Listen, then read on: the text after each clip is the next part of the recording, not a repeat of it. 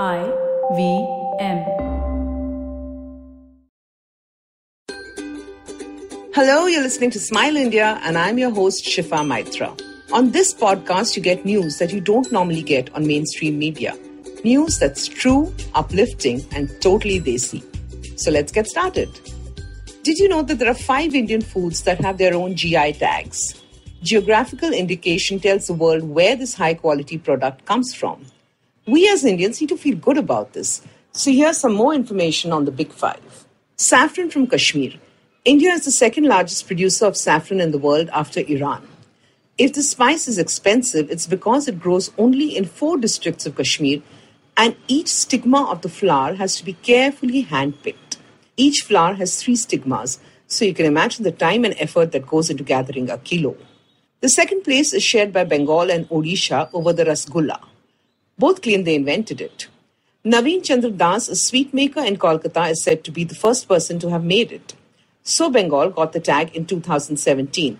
But Odisha then showed us how they were offering it to their gods in the 12th century. After extensive research, they got the tag as well 2 years later, but they have to share it with Bengal. Maharashtra, more specifically 5 regions have the tag for the Alfonso mango.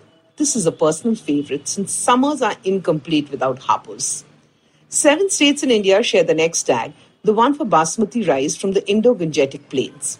Good news is that no other state or country can claim basmati rice is grown there. Next up is Baba Budangari's coffee. This Arabica coffee is cultivated in the Chikmagalur hills. The first coffee seeds in India were said to be brought here from Yemen by a Sufi saint called Baba Budangari. So the hills and the coffee are named after him. About time we all try our GI tagged goodies, right? Now I must tell you about Sarita Khanchandani, a zoologist and former school teacher from Ulhasnagar. When the lockdown began, she heard about over 50 birds dropping dead near her house. There was a college there and the birds used to get leftover food from the canteen and water as well. Now that the source was shut and everyone was indoors, these mute creatures were dying of thirst and hunger.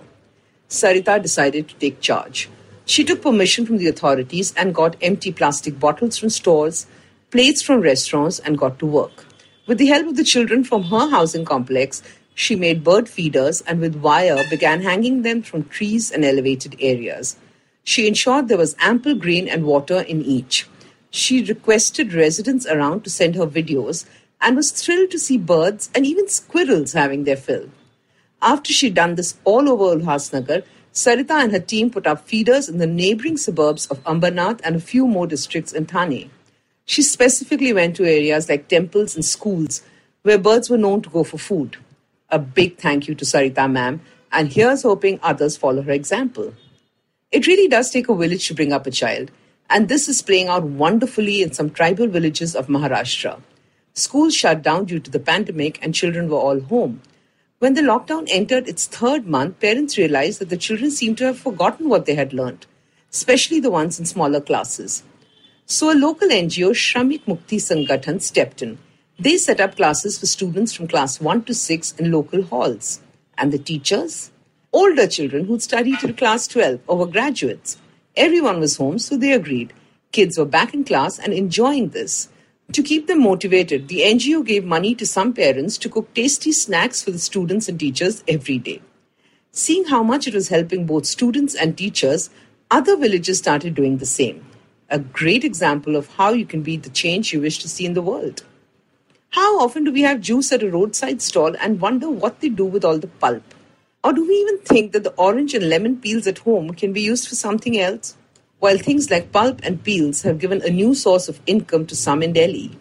Student entrepreneurs from Delhi University formed an NGO called Utkarsh and began researching. They spent a year finding out how and what could be made from these healthy but discarded vegetables and fruits.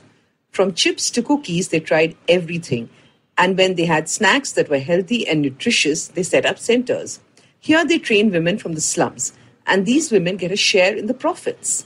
So every day women would get done from their chores and head to the center. Many of them have earned something on their own for the first time. The products are on sale at the centers and will soon be retailed in stores as well. This sure is a win-win project for all. Now, before I sign off, here's something you can do. Given that we're still in the midst of a pandemic, Let's avoid the regular monsoon illnesses and stay strong.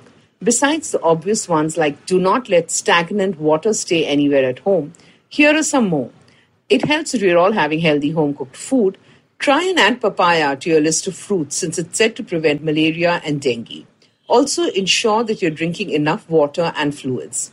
We all tend to forget that since the weather doesn't make us thirsty, so keep an eye. If you like this podcast, don't forget to check out other interesting podcasts on IVM Network.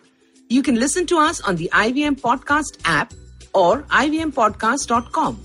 You can also follow us on our social media. We are at IVM Podcasts on Twitter and Instagram. If you want to reach out to me, it's at Shifa Maitra on Instagram and Twitter. I will see you soon with a new episode of Smile India.